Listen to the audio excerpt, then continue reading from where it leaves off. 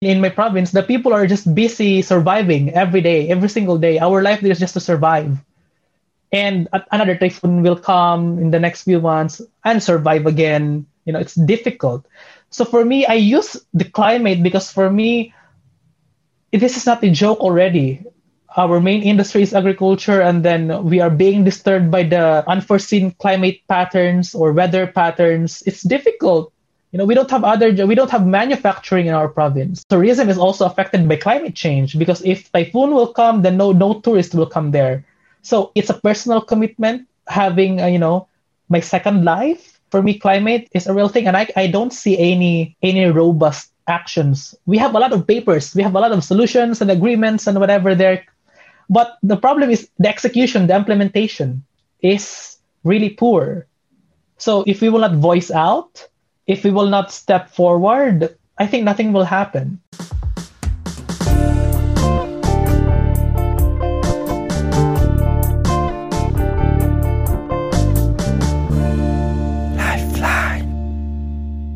Hello everyone, my name is Din Long and welcome to the podcast Lifeline. In this podcast, I will interview people who are having a positive impact in their community and have a strong message that deserves to be shared. We will dive deeper into their journey becoming a change maker, and hopefully you can take away some insights for your own journey. And please do subscribe to Lifeline on YouTube, Apple Podcast or any platform that you are using. And also you can share this episode with your friends if you like it. It's really what helps me the most. In today's episode, you will meet Yan, who is an artist, climate activist, and survivor of Super Typhoon Haiyan that devastated the Philippines in 2013. He uses performing arts to raise awareness on the climate crisis, and he works to engage the art sector in climate negotiations. We discuss his first life as a civil servant at the Government Youth Council of the Philippines, and his second life dedicated to climate advocacy at grassroots and international level. At grassroots level, he founded Leyte to empower the youth from his hometown Leyte to take action for the climate. And at international level, he is engaged with Yongo to organize the Conference of Youth and make sure that underrepresented countries are around the negotiation table.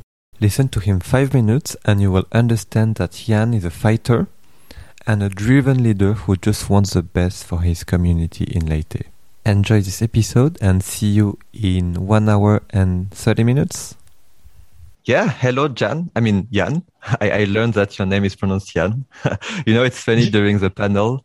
Jasmine was texting me, how do we pronounce his name? It's actually Jan if you are taking it from the Western perspective. But I don't know, maybe some part of Europe, they pronounce J as Yan, as Y. Mm. So in a Western perspective, it's Jan, and also in the Philippines. But when somebody called me Yan, I also acknowledge it, depending from where you are. The Tagalog version is Jan, actually. We use American English, so it's Jan. Okay. I guess if you meet Spanish speakers, they say Han. Han, yeah. Oh, yeah. Yeah. But no, cool. I'm super happy to have you on Lifeline.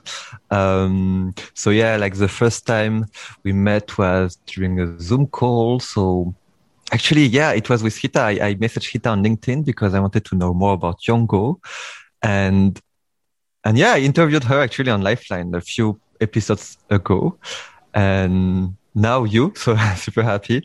And then we had another Zoom, not really a Zoom call, but you were a guest for one of the panel. So about youth and climate change. And I think on that panel, I was like, was this guy such a good speaker? And then you told us, I don't speak a lot. One of the first time I'm speaking. So I was like, whoa, a lot of potential. So I think on behalf of everyone, please continue to share a bit more. I think, I think it's about this today. I wanted also, to, I think, surf on this momentum. So to have you also share a bit more. There's so many questions I would like to ask you, but we'll have plenty of time. But maybe I'll invite you if you want to introduce yourself, who you are, where you're calling from, where you're from, and what you are doing currently. Yeah, thank you, Din Long, for inviting me here in Lifeline, right? Lifeline. Yes. Yep. I am Jan Kyrel Cabalona Guillermo. You can call me Jan. I am from the Philippines, specifically in Leyte, Eastern Visayas. It is the ground zero of the world's strongest typhoon that ravaged the Philippines back in 2013. But I'm currently based here now in Singapore, and I just finished my arts management scholarship in Nanyang Academy of Fine Arts. So before I focused in the arts and climate intersection, industry, I active in political landscape. I was once a government official. At the same time, I am active in church activities in our community. And then when I was elected, I was specifically focusing on youth development and representing our province to different events and gatherings in the national level, and after that, overseas. So I think that's how to encapsulate, introducing myself. Maybe we can dig in more later. Oh yeah, no, we'll dig into everything you just said and even more. So I have a strong feeling that this conversation will be a lot on climate change. So let's skip a bit climate change for now. But I think, so basically before I have guests, I stalked them a lot. Everything on Google, LinkedIn, Facebook, Instagram. So I know everything. No, I think one interesting thing is I wanted to, when many times when I speak with young people on climate change, I try to understand, what was the trigger or how did they come into climate? In your case, I think it's very clear. I mean, there is a defining moment with Typhoon Haiyan.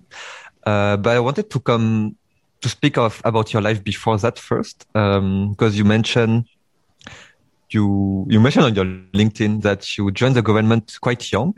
So I was wondering, when you were young, what did you want to do? Did you always want to work with the government? Where did you grow up? I don't know, anything about your childhood or your life before 2013? Right, that's a good question. I don't even remember how I arrived in this age. Now that you're asking me, 2013 feels like just yesterday. And yeah, so I think before that year, it's for me, it's not really my personal interest to be in the government, but I think because how I wake up every day, every single day in my house in the Philippines is, people are always coming, and I'm always curious why we have a lot of guests most of the time. I mean, from childhood, I don't understand that. Of course, I don't have the understanding of this kind of gatherings, and I just found out that we are actually a political family. So my grandfather, my grandmother was once a legislator in our town. My mother, my aunt, and then my brother was elected as well in the village council. So in the Philippines, we have this unique structure where youth is represented. We have the capacity to run. So we call it Sangguniang Kabataan, or in English translation, it's Youth Council. So we have that in the local, and in the smallest unit of government in our structure in the Philippines is the village, or the barangay, means the group of households. And then going up is the town, or the municipality, and then the province, and then we have this state, or the region, and then the country. So in the village, we have youth council, where you have your own funding.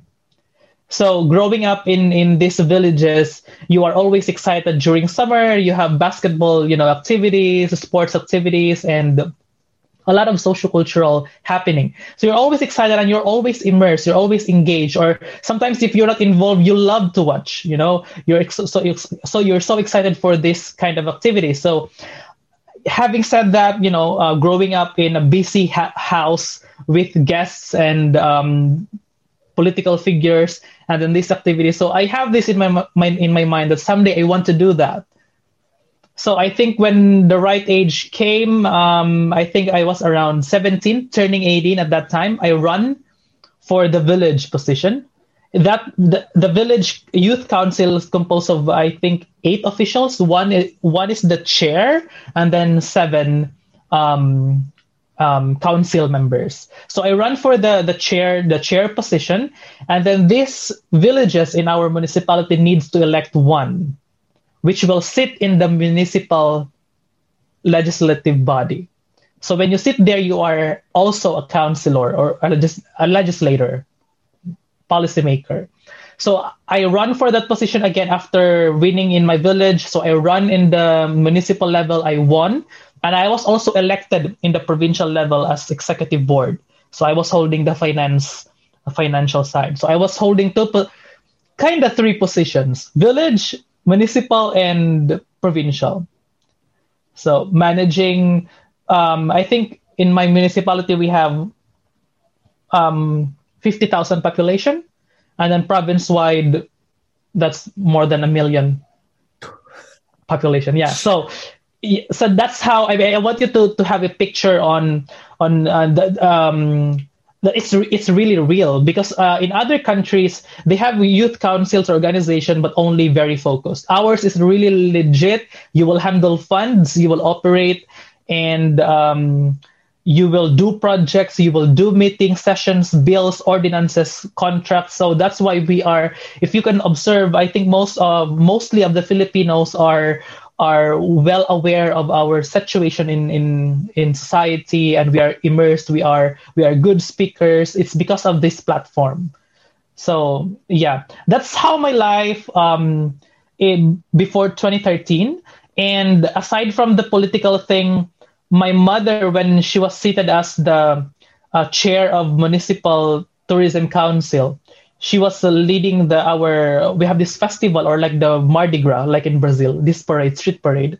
So our town, there is a provincial competition. So our town, it's like a big thing, like sending the number of dancers there, more than hundreds of dancers, and then the entire province is like a competition. So everyone is excited about it, and I'm always going to my mom will always bring me there and watch the parade, and sometimes I'm gonna give water to the dancers.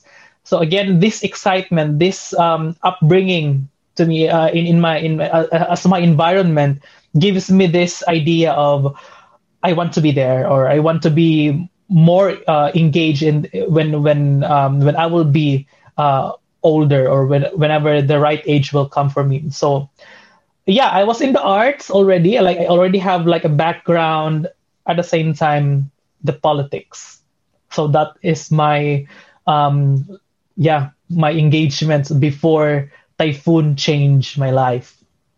So that's really interesting. Well, I will spend some time on that as well. But so you became elected in between 17, 18. But it sounds so easy. Like you had to run a campaign. You needed to get votes from everyone, right? How did that happen? Yeah, it's not easy because it's like a real election in the government. Like you have to convince people. You have to do house to house. You have to be, you have to project the best version of yourself, because it's also like, if it's an election, especially in the local level, sometimes the tension is there because it's like a competition of families. So it's not only like an organizational level where you sit down and then you nominate and you elect. No, you do posters, and you do it's more of marketing yourself, selling yourself to the people. What are your agenda? What are your platforms for the village and for the town? So this is really like a serious thing in the Philippines.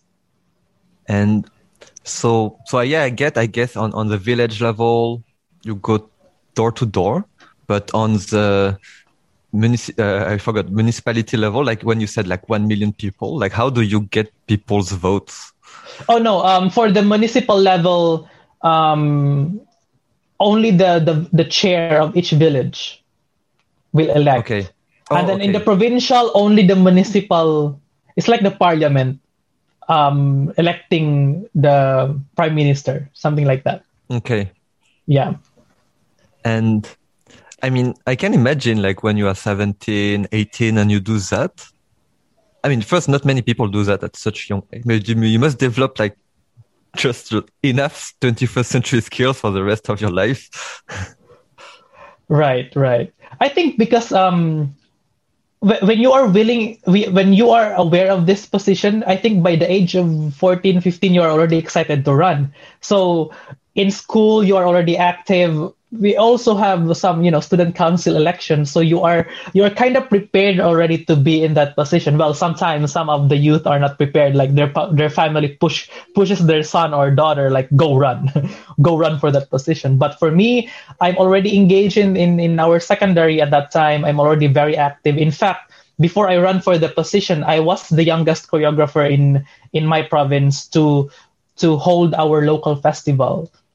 So I'm already very immersed in terms of being empowered and being skilled. I think I already have the capacity to run youth in my community.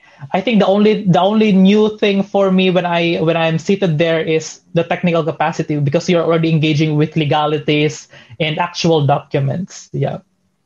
But did you ever tell yourself, whether it's to run for elections, whether it's to handle all the contracts and funds, that, oh, I cannot do that? Or you always, yeah, I can do it. I mean, did you ever doubt? Well, I think this is the same thing that I mentioned to you during our previous program, that youth sometimes, they are willing to do extra mile, but our gap is knowledge and skills. So I think I also realized during that age that I was super willing, I'm super eager, but I didn't know that I don't have the exact skill or the exact knowledge. So it's like a shotgun strategy. You are there, fire. So just do it. Yeah, I didn't understand that, okay, I have to sign documents, I have to sign, like, you have to authorize the mayor. You are one of the signatory in the legislative council, authorizing the mayor to enter a contract projects. I didn't know this thing. I only know my responsibilities when I'm already there. Like, okay, here's, like, a book of your responsibilities, read it, and then that's it. I guess, I mean, it's such an important position. Aren't there, like, people who are here to guide you? It is. It is an important position. You actually have a vote in the council, so it's like a real It's more of like a short term career, because your salary is the same as the other legislators, like the seniors. Yeah. And did you, I mean, so was it a full-time position, or did you go at university at the same time? Well, being a legislator, you only have to attend sessions every Monday for our municipality every Monday. And the rest are, if you want to do programs, if you have other activities, then you can do it. So I was studying at that time. Yeah. Okay. And also studying in, like, with the mindset of, I will continue in the government later. Well, again, before the typhoon, that was my idea. Like, when I already experienced the, like, it's cool to be in the government. You actually understood the complexities of addressing the problems in community. It gives me a broader perspective, that how I see it from a civilian perspective is different. And when I'm there, I was like, oh my God, it's not actually easy to resolve a certain aspect on based on your ordinary perspective. So I have this in mind, like, I want to continue more, because I felt like 3 years was short enough for me to do projects, programs, and activities. I wanted to do more. So in how old are you now? I'm turning 28, but feeling 17. Okay, so 28, so that was 10 years ago. So that was 2010, 2011. All right.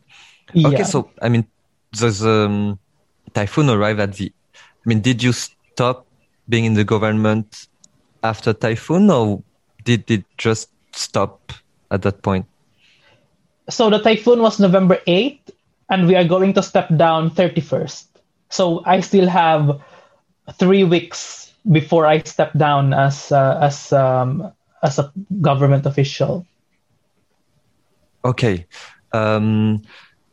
All right. No, cool. I think that's really a part I didn't expect. I mean, eh, you know, I've always seen Filipinos. I mean, at least the ones I know, as like super active, and I never understood why. Right? I mean, you know, I see young people in Bangladesh are like the most active youth I've ever seen. But I can explain this because there is Muhammad Yunus, Brak, and stuff like this.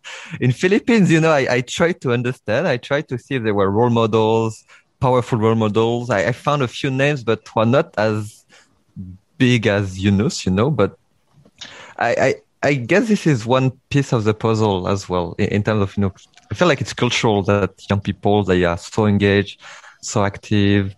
Cool. So thank you for sharing that. Um, and yeah, I mean, basically, so 2013, like, I mean, it's how you introduce yourself each time. It's the first sentence. You say you are, I think I have a little bit of trivia. The Philippine government, I think last year because we have 44 on how many villages in the Philippines is actually the same councils, youth councils. So if we have 40,000 villages in the Philippines, we have 40,000 plus youth councils as well.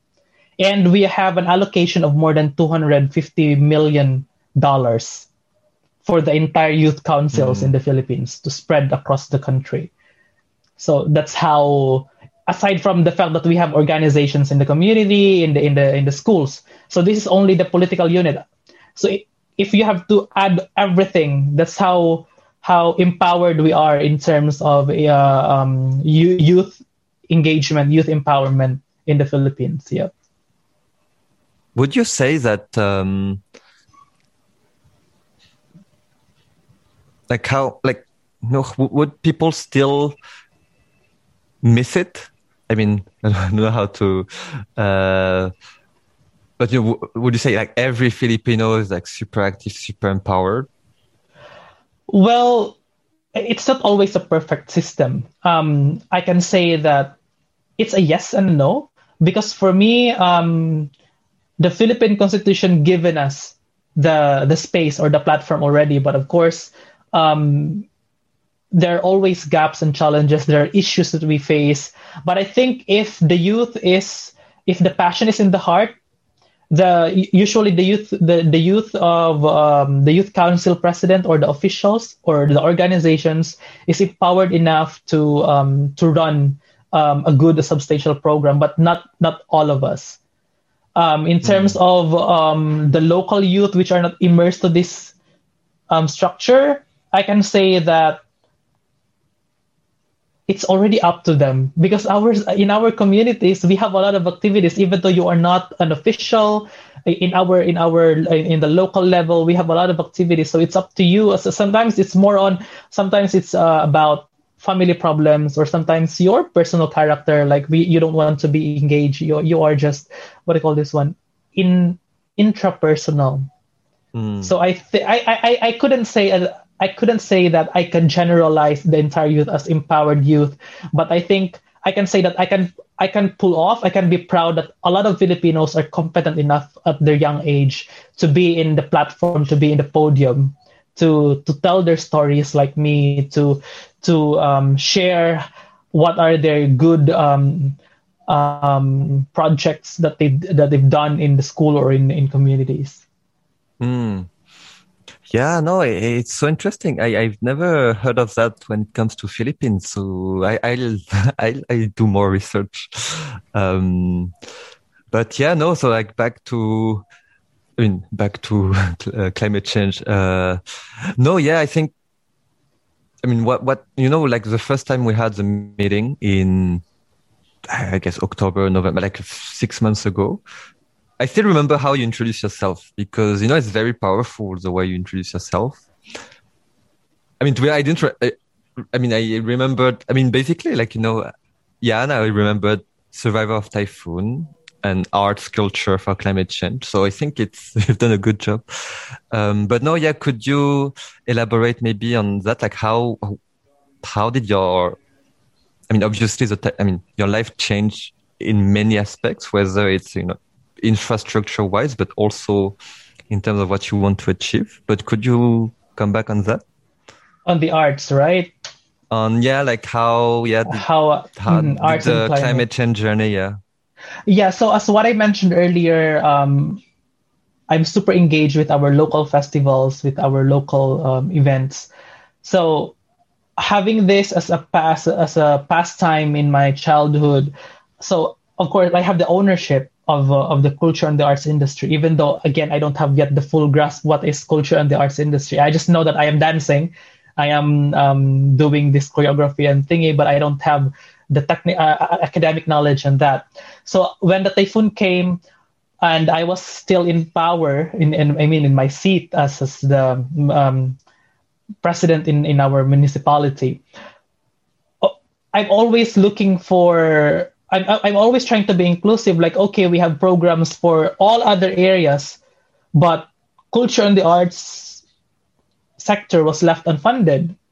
So I felt like, so where are we? Or, do we exist or not? Because we are a sector. We are not just a group of marginalized population. We are a sector that, or an industry, entertainment industry, culture and the arts sector, culture and heritage. So I'm always looking for this opportunity. Like, okay, if we have funding for the people who are working in the arts, I'm trying to look for information where I can access that support. So at least maybe I can give housing support or maybe just food relief. But there are no specific programs for culture and the arts. So what I did is, of course, I came from the government. So I know how complex it is to resolve every single issue. So instead of complaining, instead of ranting, I know that nothing will happen because there are some priority areas why such programs are tailored that way. So instead of complaining, I step forward. I'm even in my business administration at that time. So because of this ownership, like, okay, if no one is doing it, I'm gonna do it. If no one else should, I will. Same thing I said in our program. Okay, I'm gonna pull off this industry, or I'm gonna help the people working for the arts sector, and then, fusing the theme of climate change, like how can I utilize the arts as a medium to educate people? Because for me, I understand that if you are from a poor province, if you are from a developing region, if you are from a developing country as well, arts is not actually the priority list. I mean, even in other countries, arts is always at the bottom of the list when it comes to funding, when it comes to development. Yes, we exist. We exist. The Philippine culture exists, but in terms of the support, we will of course prioritize the infrastructure because these are the economic drivers. Social welfare funding.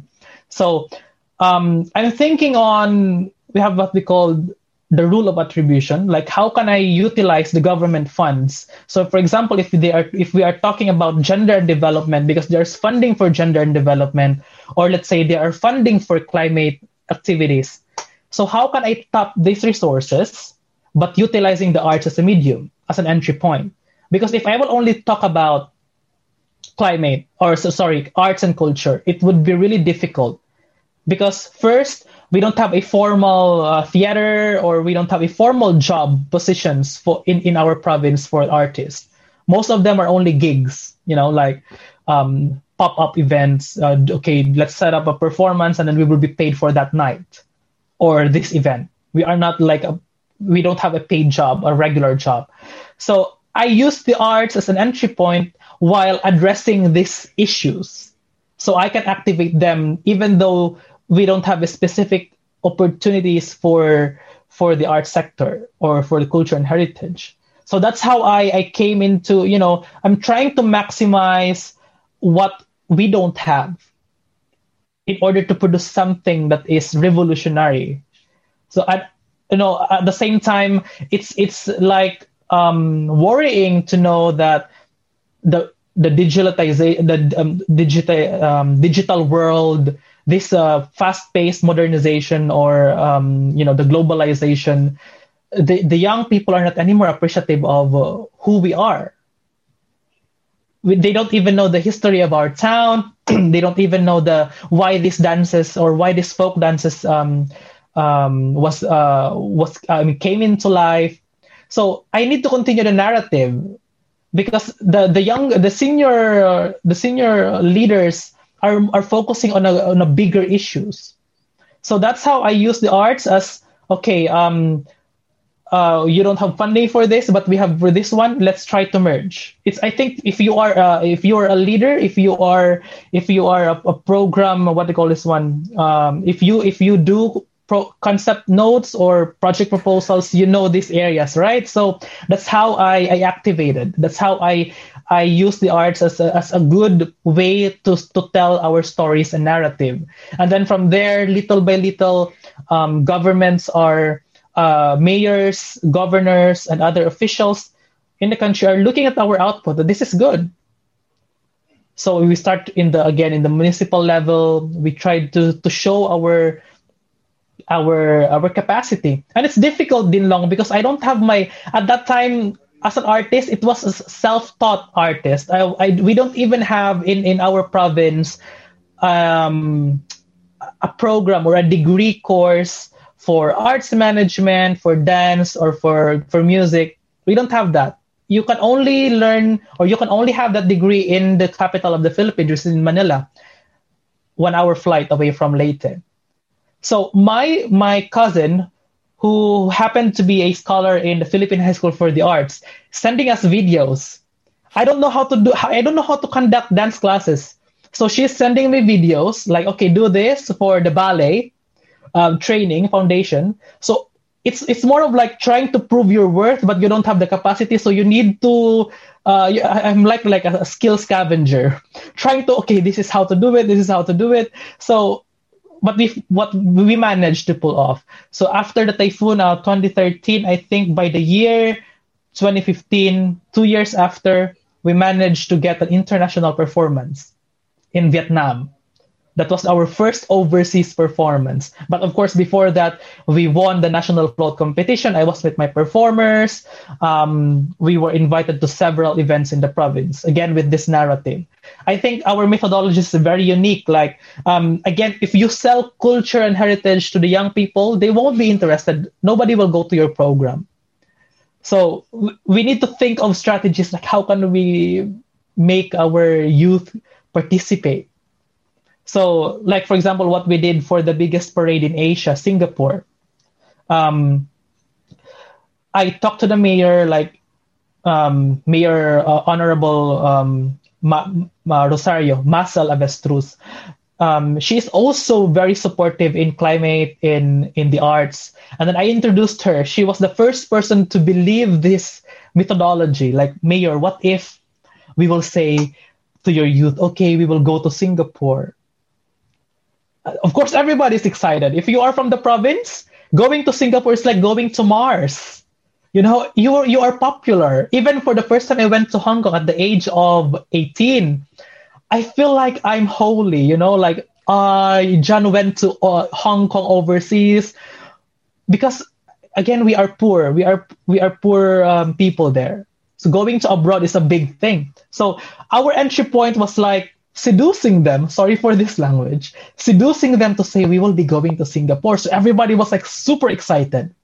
But they don't know behind the real intention of the program was to actually educate them. So we locked them in. We gave we had an agreement with the dancers like, okay, whoever will survive this 6 months program will be able to go to Singapore with us.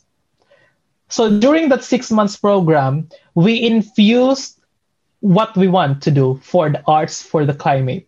So we have this narrative, what is climate change? How can you do it? So we have these mini workshops. We invite speakers. And for example, we have this, what we call a local dance kuracha, which is a mimicry of, cockroach, or it's more of like a wedding dance as well. And then it's really fun. It's our local dance. So we teach them how to perform it properly. Or let's say our tinikling, the bamboo dance, which is a mimicry of a bird trying to avoid this bamboo traps. So we tell them the narrative like this is the real story of this dance. At the same time, we try to infuse the climate narrative, like, being resilient, and then explaining to them that this is our situation and this is how you can help. So we put a development program in between rehearsals. So let's say let's say Monday, Wednesday, Friday, they will do dance program. Weekends they have workshop.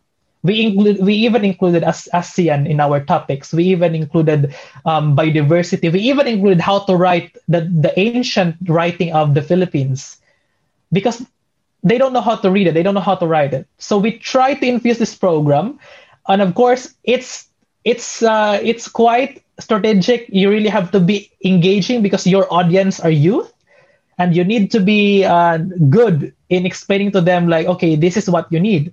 So from there, I think our story really, our goals was achieved.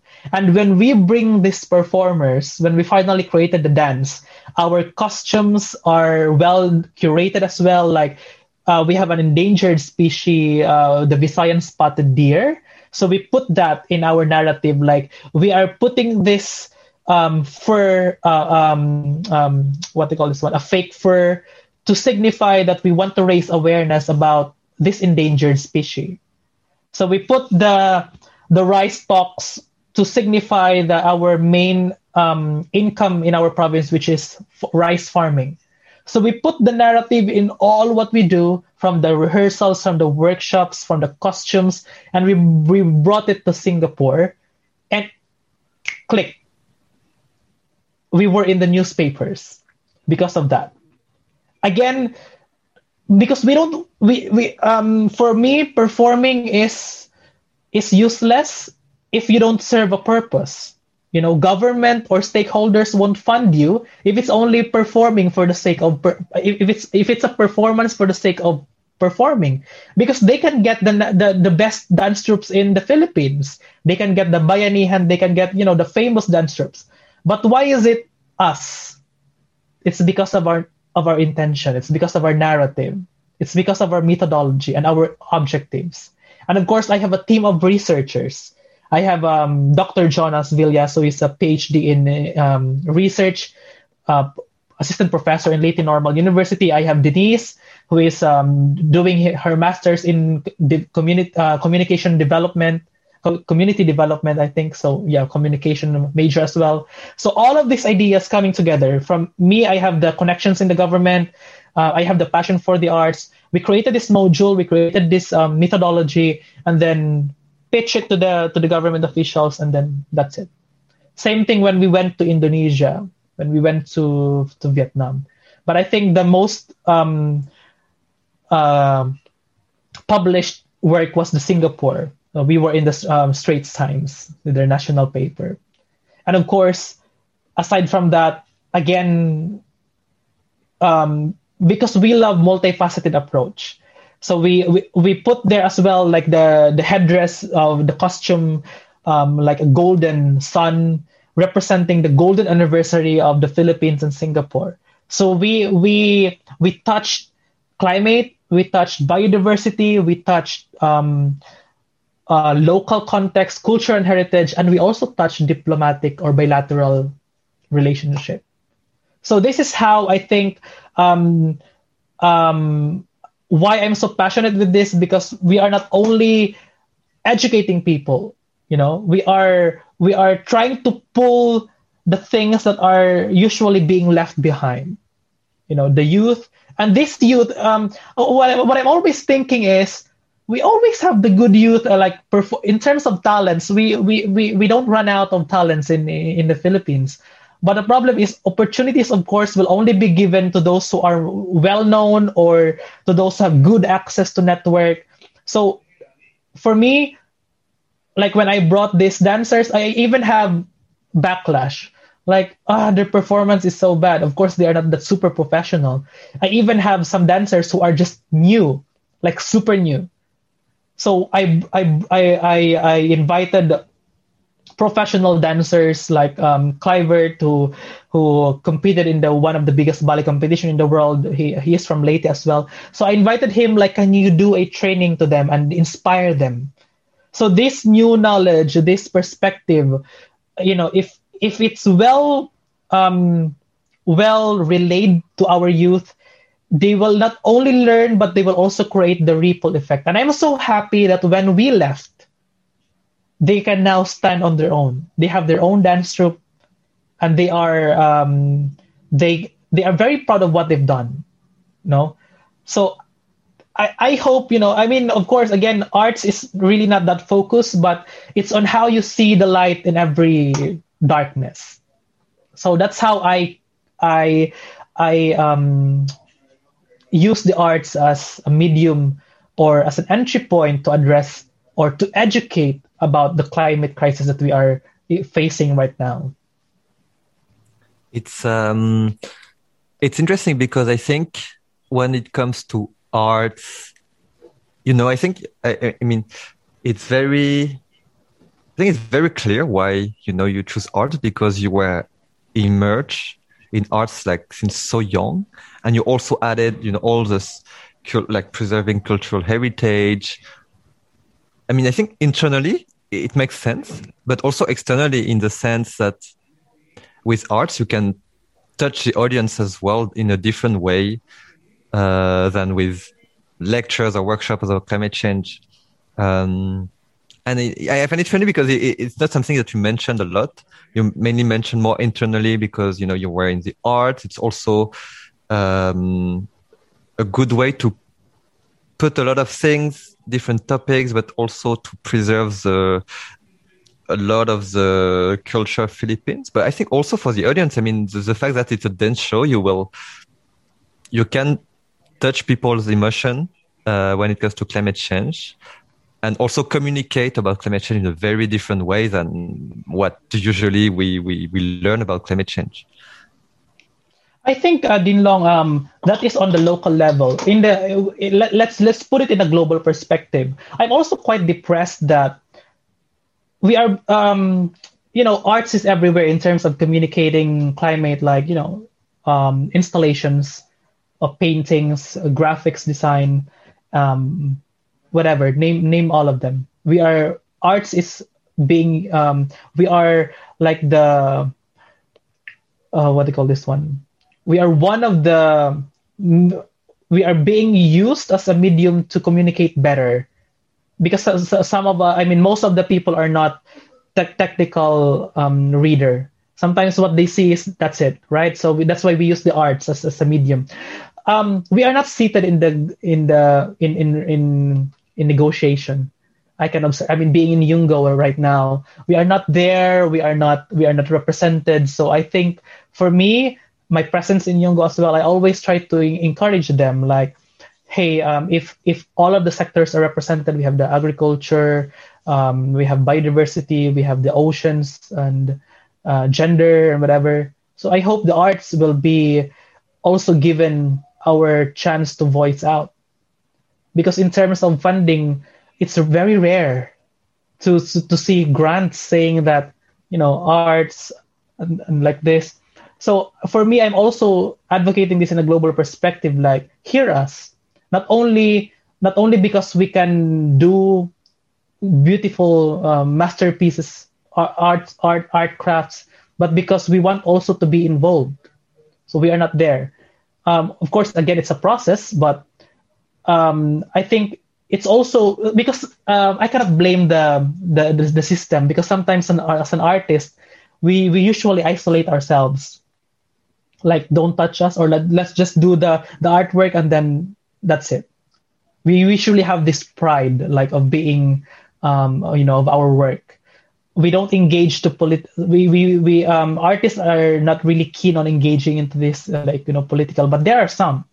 So for me, I am the kind of arts manager, I can say, or artist that wishes to be or wants to be involved in the process and wants to contribute to whatever policy document or statement, because I think addressing climate crisis is not a job of only one sector. It's everybody should be involved. Everybody should be in the boat.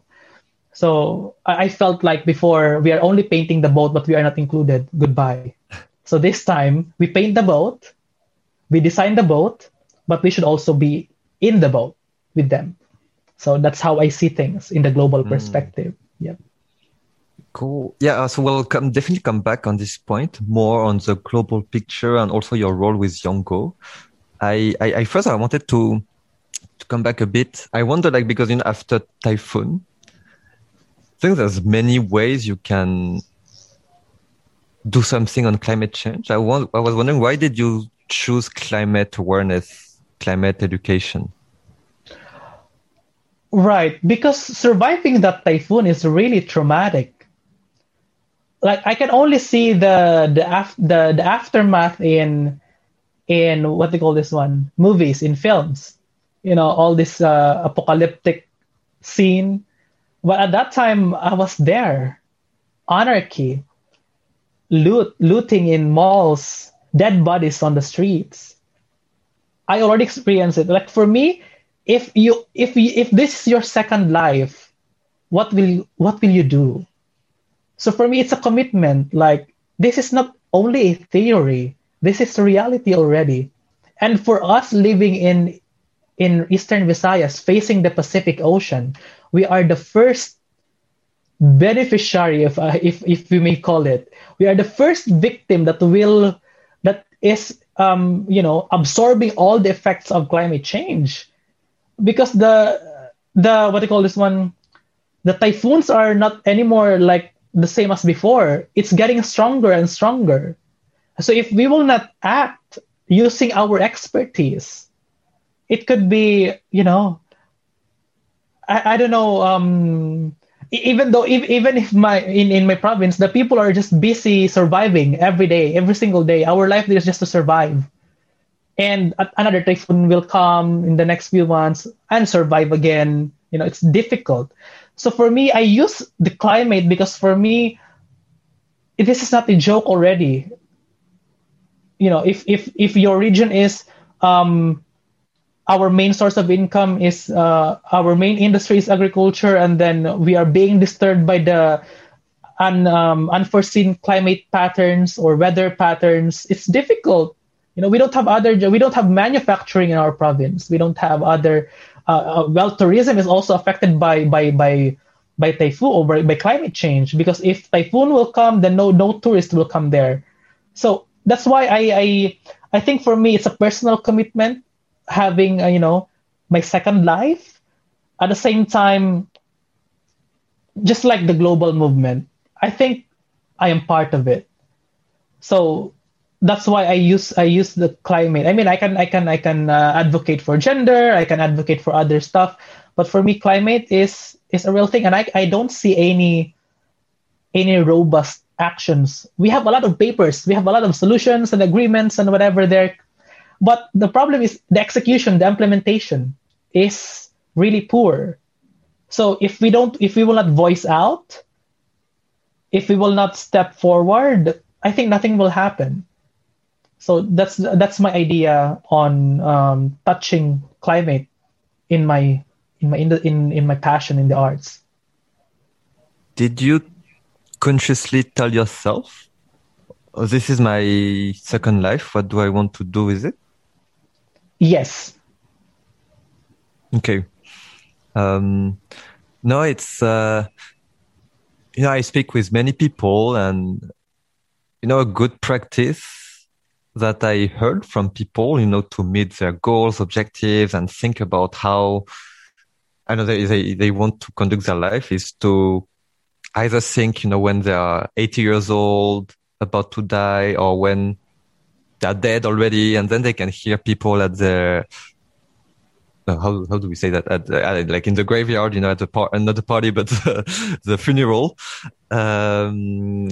Or just before you, I interviewed someone who said he's writing his, I don't remember the word, but like death letter, the testament. So always, writing in the future and coming back to the present. Well, do I feel like, okay, I mean, it's the opposite, but still similar. Like you almost died, but now, okay, you didn't. You have your second life. So what do you want to do with it? I was wondering, like, if it's conscious or not, but it's, okay.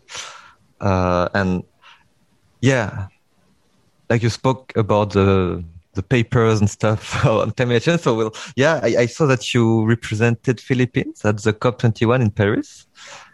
How did that happen? Like, did you were appointed, you were selected, and how was the experience? And what was it to say to everyone in Leyte that you were going to Paris? No, I think because I think the very first moment that I had access to be there is because of COI 11. So when I attended the Student Energy Summit back in 2015 in Indonesia, they have this booth saying that who wants to be there in Paris for this event. I didn't even know that COI and COP exist, to be honest, that time. So I went there and then I just signed up and then applied for access to these events and then I was there.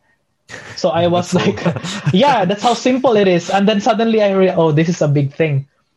So yeah, that was the very short story that I can say. But of course, again, go from a Liteño, a villager coming to Paris is like going to Mars. So I moved a lot of mountains for me to be there because we are not funded. So I have to encourage our government. Like, I want to be there. I want to represent our country, our province, because we are survivors of typhoon, and I want to be involved in this kind of process. And from there, that's the history goes on. Like being Yungo, then yeah. But I wasn't even aware what are they talking about at that time. I was just there observing COP, like is it the green zone? Yeah. COI. I was just like sitting there when there's a workshop and there's a session. Okay, I'm gonna sit here, but I didn't because that was my first time to know about climate negotiation process. I mean, I know that this exists, but I didn't know that we have the capacity to influence as a youth. So that's always I'm telling to Yungo that even until now, our communities doesn't know that COI and Yungo exist. So my mission was to spread this information. That is my very first mission when I got the position as COI Liaison and Global Affairs Unit Lead. Was the COI and COP, did it change anything? Like how you saw your role in climate? What do you mean specifically by did it change? So,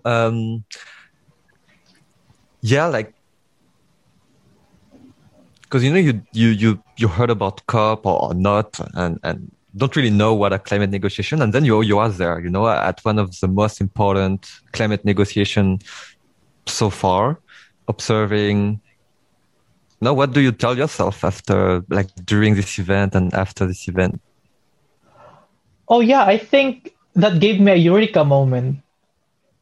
So it's like I need to tell my other network in the Philippine government. I mean, especially the youth councils, because if they know about this, of course, we will be more immersed and we will put it in our agenda. Because in the youth councils that I mentioned earlier, we have the capacity to design what projects do we want for communities. So can you imagine, Dinlong, if these 40,000 youth councils will really focus on giving substantial projects for the climate and really educate, if we can activate this strong network, funded youth network, we can do more. But the problem is, again, we lack guidance, or if there might be guidance, but it's not really enough. They don't have the grasp on what will they do about it.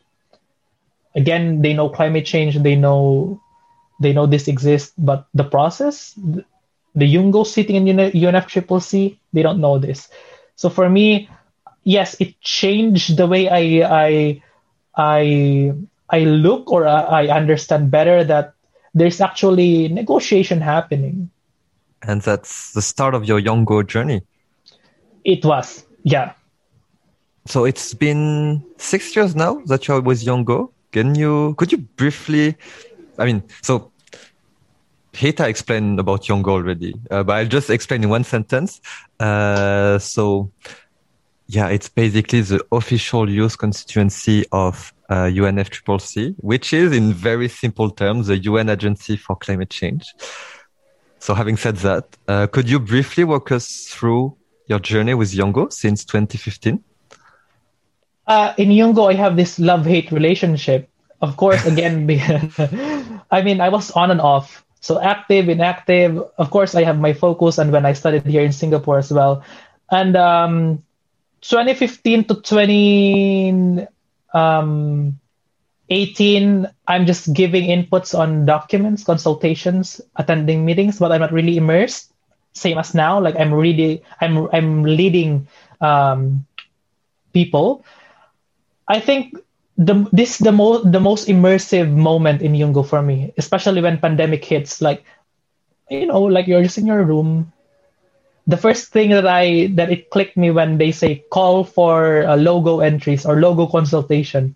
So it opened my mind, boom, and then I reactivated myself, and then suddenly we have what they call, we are preparing to pitch our performance to bring it to KOI. And then when we bring our proposal, they said that, Jan, I think your proposal is nice. You are more organized than us. Can you join the team instead? So I joined the team as a normal volunteer, and suddenly they appointed me as the lead of Global Affairs Unit. So this is the most engaged position in Yungo. Last time I'm only like a normal member, like giving inputs and contribute, because I'm so busy. Like, if you have the position in the government, I have local projects and everything. But this time is really like doing really a real work in Yungo. So your position is basically making sure that the KOI are organized. Wait, no, it's to organize the next KOI. Yes. So basically, my position is the liaison, because KOI is hosted by the youth organizations that is in the country where COP is being hosted. So let's say in this case, the UK. So I need to bridge the information from Yungo as a constituency to these UK organizations to assist them. What do they need in terms of documents, technicalities, or if they need guidance? So this is my role in Yungo. At the same time in KOI, my role is the lead of Global Affairs Unit. I am the one managing all the high-level coordination, like talking to UN, talking to the UK government, talking to state governments, assuring that all voice are heard in the local level. So this global affairs doesn't exist before. They call it international mobilization, but only for delegates purposes. But this time, we try to revolutionize by assuring that we are not only hearing them, but involving them. Let's say, for example, one of the major output for KOI is to produce the youth policy document, which will be forwarded to the UN Climate Change Conference. So our idea right now is not only to get contribution, but to involve them. Like, okay, maybe all universities from your country, we appoint country coordinators. This is like a magnanimous coordination that we do right now to appoint country coordinators. And then, okay, contact all your universities in your country, ask them for contribution to the youth policy document. And then we will summarize it in KOI, submit it to Conference of Parties. So that's how this is like my brainchild, putting up the Global Affairs Unit and revolutionizing it. Could you elaborate on what is KOI and why do you think it's important? Well, KOI is the annual gathering of Yungo and non-Yungo members. This is like the biggest and the most substantial youth gathering in the world, I could say, because it is the only youth gathering that has the capacity to influence or to give inputs to the UN climate negotiation process because of the Yungo. So again, Yungo is the constituency, KOI is the event. So we organize KOI, this is like the Yungo event, and then we produce a policy document. So no other event can do that can directly contribute. If you know other big youth gatherings in the world, I think they are doing their own objectives. But for us, we are having the three main components, which is the policy document, skills and capacity building, and we also have the cultural exchange. So as I mentioned the policy document earlier, in terms of skills and capacity building, skills is, you are spending so much to be in KOI, and then we want you to go home with a new skill. So maybe, for example, public speaking, maybe I can train them. Maybe I can come up with a workshop, like admit 50 youth there. And maybe the other workshop is pitching. Maybe the other workshop is fundraising or event management. And for the sessions, of course, all the themes that touch climate change, the cities, we have the sustainable development goals, agriculture, everything. We have different sessions with high caliber speakers. I think in the past KOI, we have the UN Secretary General, we have Greta Thunberg there, and ministers, big people, because this is the biggest climate youth gathering in the world. So that's to encapsulate KOI. How many young people join the KOI? Well, if it's not for pandemic, we can actually gather like thousands of, maybe 5,000. In Paris, we are 5,000 delegates. But this time, maybe in the KOI, yeah. Wow.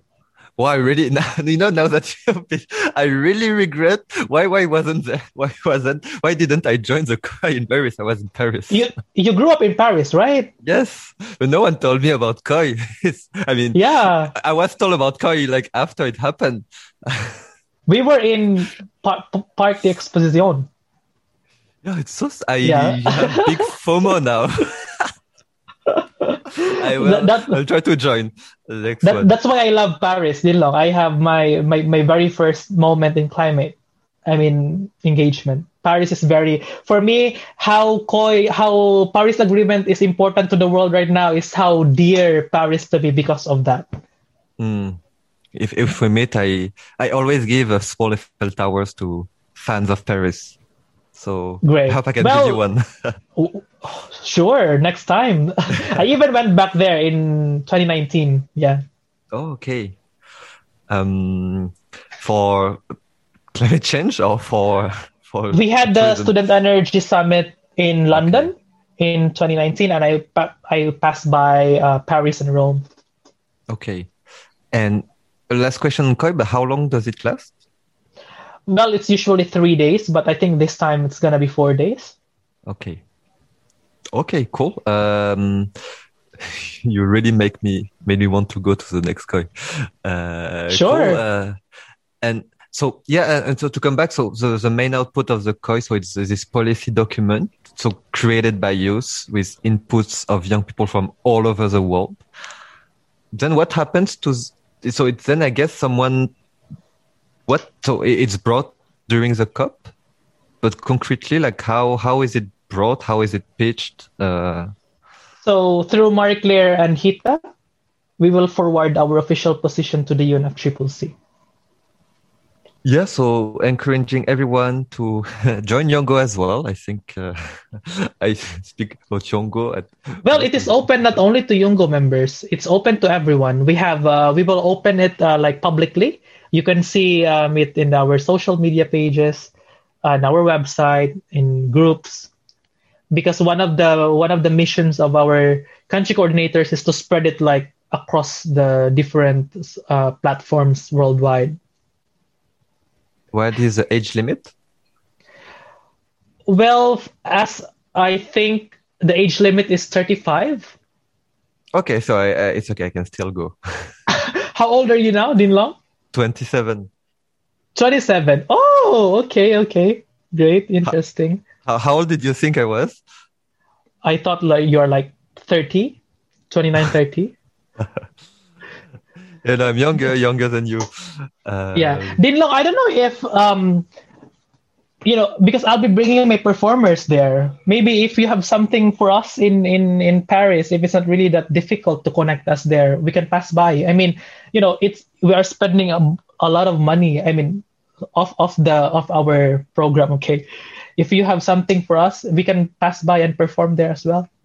Oh, cool. Let me think about it. Because I actually want to go to the COP. I don't know how I can go, but I will have to think about it.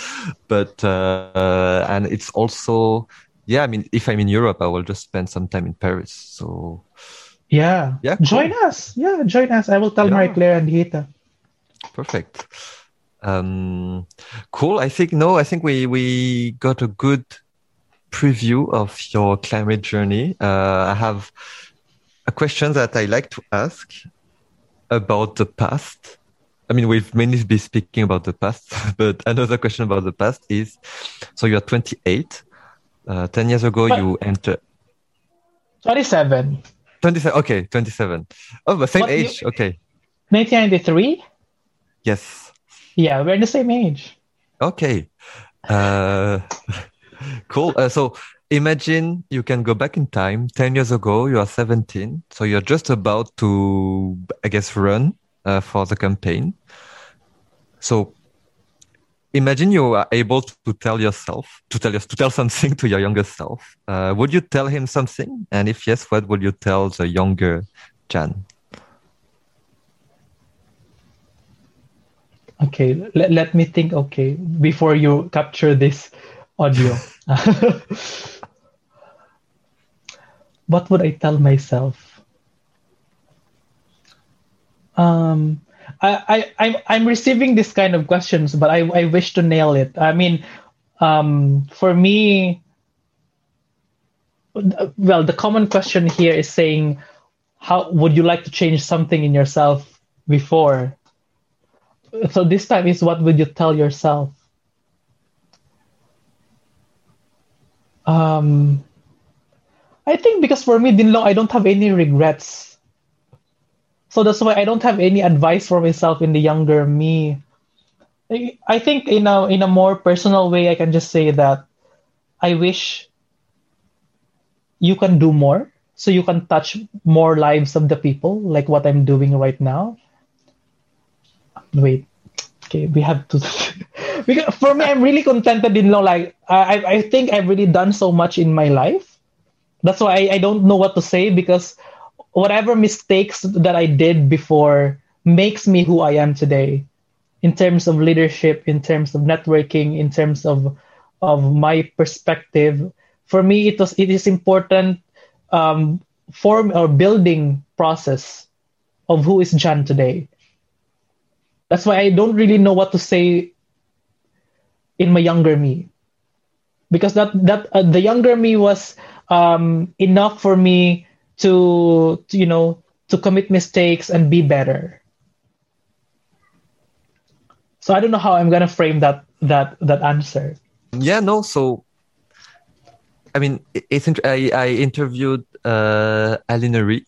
So she's an amazing person who I asked her this question. I asked this question to everyone because I think it's a very interesting way to, yeah, for people to reflect. And she said, she thought about it for 1 minute and she said, I would tell her, good job. So I think Right. you can tell yourself that also, good job. You're running for presidency. You will get it. um, okay, I don't know what to say. So if I have to tell myself or if I have to tell something to my younger self, I think I will say to him or to Jan, be strong. Be strong because the path going forward is really tough. As someone who is from the province, as someone who is um, unconnected to the vast opportunities, and being here right now is really like moving mountains and going through a lot of difficulties. So I think I will say that to myself, like be strong. Yeah, I think it's a very good point. I mean, beyond saying good, be strong, but the fact that, you come from this Leyte. So, because, like when we look at you now, when we meet you, or, during a panel, we are like, well, John, he's part of Yongo. He's connected to, he lives in Singapore. He's connected to so many opportunities. He's a very international guy, but I mean, it took you so much effort. And, I say that, but I cannot imagine how much effort it took you. But you were saying, it's like as if you went to Mars 3 times and you came back. It is like it's really difficult. I don't even appreciate before Dinlong why there's a need for you to study in big universities. For us, as long as you finish your degree, that's it. So I mean, again, off the record, when I see your profile that you finished your studies in, how do you say it, HEC? In HEC, yeah. HEC, yeah. I was like, wow. I wish I could study there as well, but I'm broke as sorry for me. I'm broke as fuck. And I even living here in Singapore didn't know, oh my god, how many tears and how many sleepless nights just for me to finish this. And my friends helped me so much just to finish this one. I don't know, maybe if I'll be given the chance to work and then go back and study again, I will, because these things are, in a real world, these are the things that you need to have for you to be in a good position, good career or good business. That's it. Otherwise, you will just be in the status quo. So in order for you to influence more people, you need to equip yourself with credibility. And when I see your profile, I was like, when will be the time that I will be in your position? I mean, I know I do have a lot of experiences, but I still have dreams and aspirations for myself. I think Dinlong, on a more personal sharing, even for me staying in Singapore right now and surviving here, one of the most expensive cities in the world, it's Marie Claire and Hita who looked for a part-time job for me, just for me to stay and work for Yungo. Because I think nobody graduated in events management, arts and events management in Yungo. So I'm the only one who is really technical about it. I mean, in Yungo, we don't have people there are mostly into sciences, engineering, climate, and whatever. It's very rare to find someone in the arts or in events industry. So I am the only one right now who is pulling off these technicalities, like in terms of event organizing, in terms of diplomatic coordination. I mean, I had a background in diplomatic coordination because of my job before.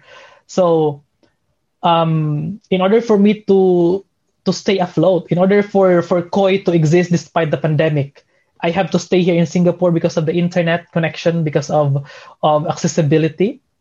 So it's really difficult, like my day-to-day life is, even though I can say that I do have a lot of achievements, but a survivor still surviving.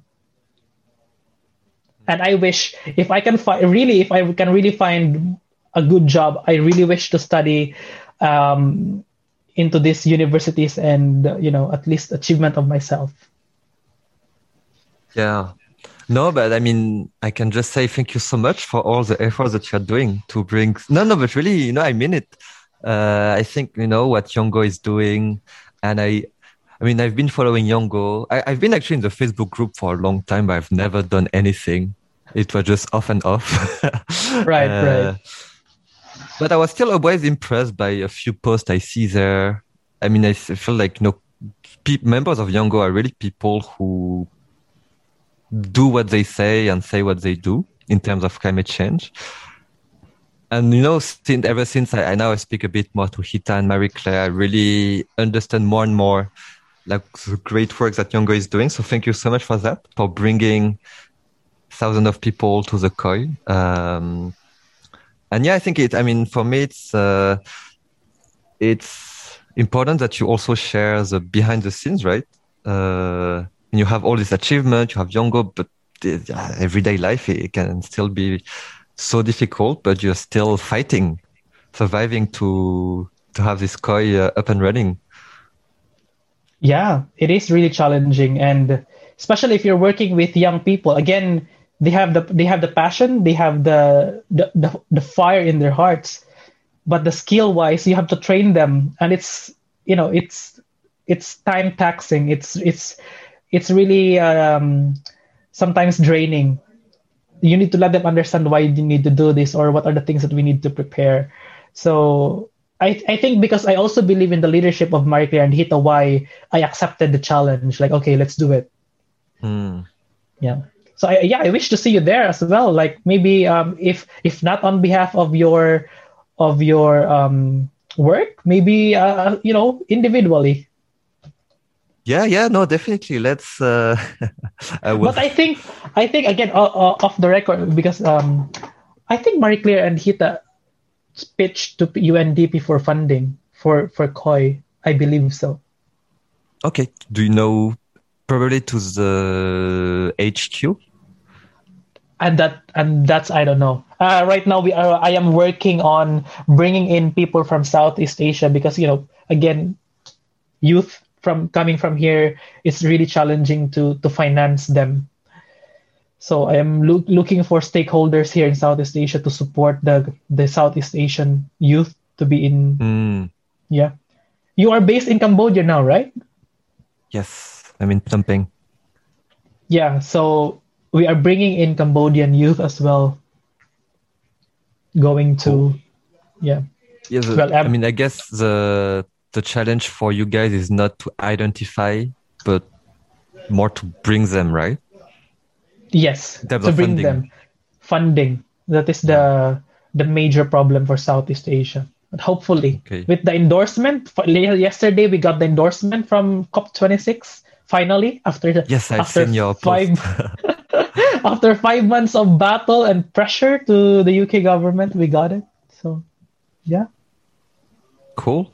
Okay, I think we're coming towards the end. I've took so much of your time already. But no I have problem. final 2 questions that I always end with. Sure. Okay, let's say 3. So there's one question I really want to ask as well. First one out of 3 is, where do you see yourself in, like, because you've done so much already, like, what else do you want to achieve? What else do you want to do?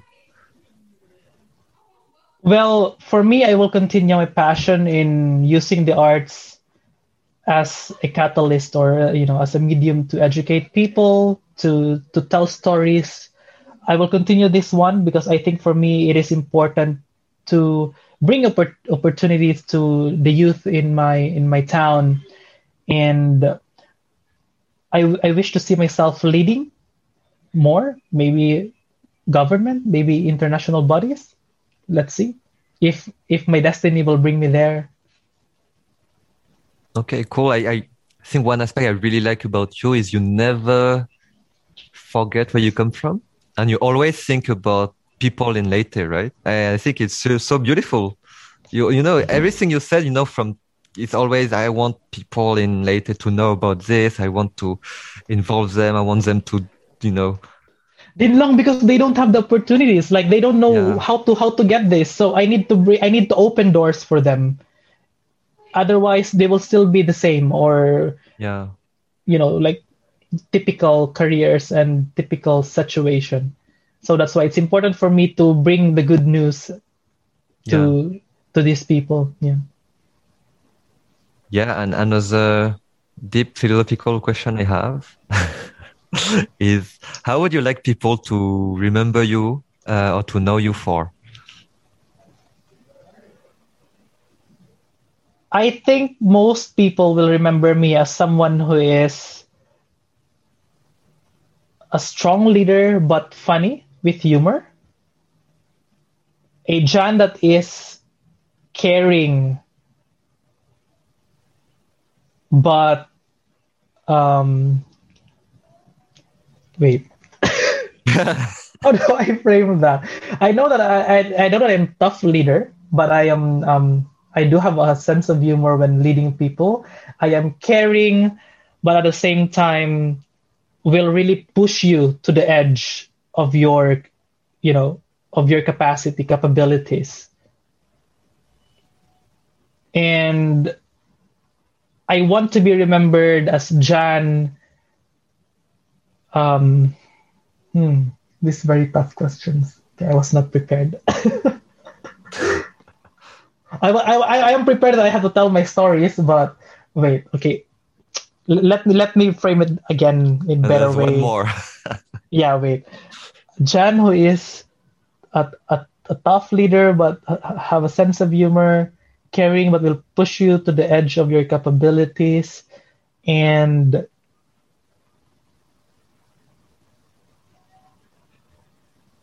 okay, okay. I want people to remember me as a strong and tough leader but caring. Sorry. Okay, one more time. I want people to remember Jan as a tough and strong leader, but have a sense of humor. A Jan that is caring, but will push you to the edge of your capabilities. And I think above all, I want them to remember a Jan that will not stop moving forward. Cool. Yes, this one was perfect. Yeah. And do you think you are there already? I can say I'm on my way. Okay. And yeah, last one. I'm not sure if it's gonna be easier or harder for you, but yeah, if you had to describe yourself in 3 hashtags, what would that be? 3 hashtags. Can you give me examples of other? Uh, so the last one, she said hashtag Malaysian, hashtag happy, hashtag environmentalist. Okay, I'm typing mine for wait. Okay, so I think mine is hashtag keep moving forward, hashtag raise your flag, hashtag unifying for change. Nice. And I see you're very organized and structured. I mean, you always take notes before you speak, right? Or you No, take I something. mean I just wanted to be like on the punch because I know that when in PR perspective we need to capture these lines and then post it somewhere, or maybe when people are will be hearing me, I want them to remember those lines. So I'm always trying to be on that point. Okay. No, I'm sure they will remember.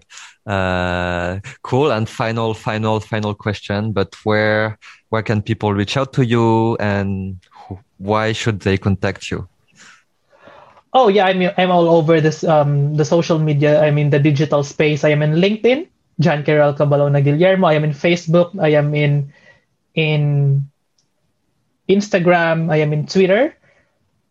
If they wish to contact me via email, my email is ceo@unifyph.org. And why they need to contact me? Because I think we should do something to make things better in general, whether it could be personally, whether it could be for our communities. Cool. So yeah, so Jan all over the internet, and contact him for any speaking opportunities. I think he's enjoying it now. I have a lot of I feel I can split myself and share these stories to a lot of people. Even when I'm going to cities in the Philippines, sometimes I have to conceal myself because a lot of friends loves to hear my stories and how it's comforting to connect. It's comforting to uplift their lives from my sharing. So I wish I could bring this story to more people. And I do have a lot of stories to tell. It's just that our questions are very structured in a way, so I have to give like the gist of it. But as I think as we go along the way, Din Long, we have a lot of things to talk about. Oh yeah. No, I mean, for me, it was really nice to reconnect with you. And maybe you can start a talk show in Tagalog for all your friends in the Philippines. No, I mean, it could be a solution. Let's see. Maybe after my mission in the global space, maybe local next time. Actually, do you know 2030 Youth Force Philippines? Well, it's so sad. I am not really connected to a Philippine context. because it's more. Sorry to say this, it's more in the capital. Opportunity sometimes is very difficult if you are from far away of Manila. Yeah, no, definitely. Yeah, that's why you see the audience in our talk, like they were like saying, "Oh, the Filipinos," because they don't know me in the capital. Yeah. But I just wanted to share, like, so one of our colleagues is also he's host. He's how to say? I think he's a radio host or something. So he's always sharing his stories, I think, for Filipino audience, and it works super well. So I'm sure you can do that as well. Sure, hopefully. But thank you. Thank you so much. I really enjoyed this talk, even though we had so much from my side technical issues. I mean, the audience will not hear it because I will remove everything, but just wanted to share my frustration. Just remove other areas that are like not necessary. No, I think everything is necessary. It's also your thought process, and I want people to hear everything. But I will remove all the time I screamed because I was frustrated. Right. Okay, so I mean, hope to see you in next programs, and maybe in Scotland or in Paris. Let's see what we can do. Yes, see you in Europe. Yeah, see you in Europe. Congrats for listening until the end of this episode. Of course, to best support Lifeline, you can share this episode to 2 of your friends and subscribe to the next episodes on any platform. See you next time.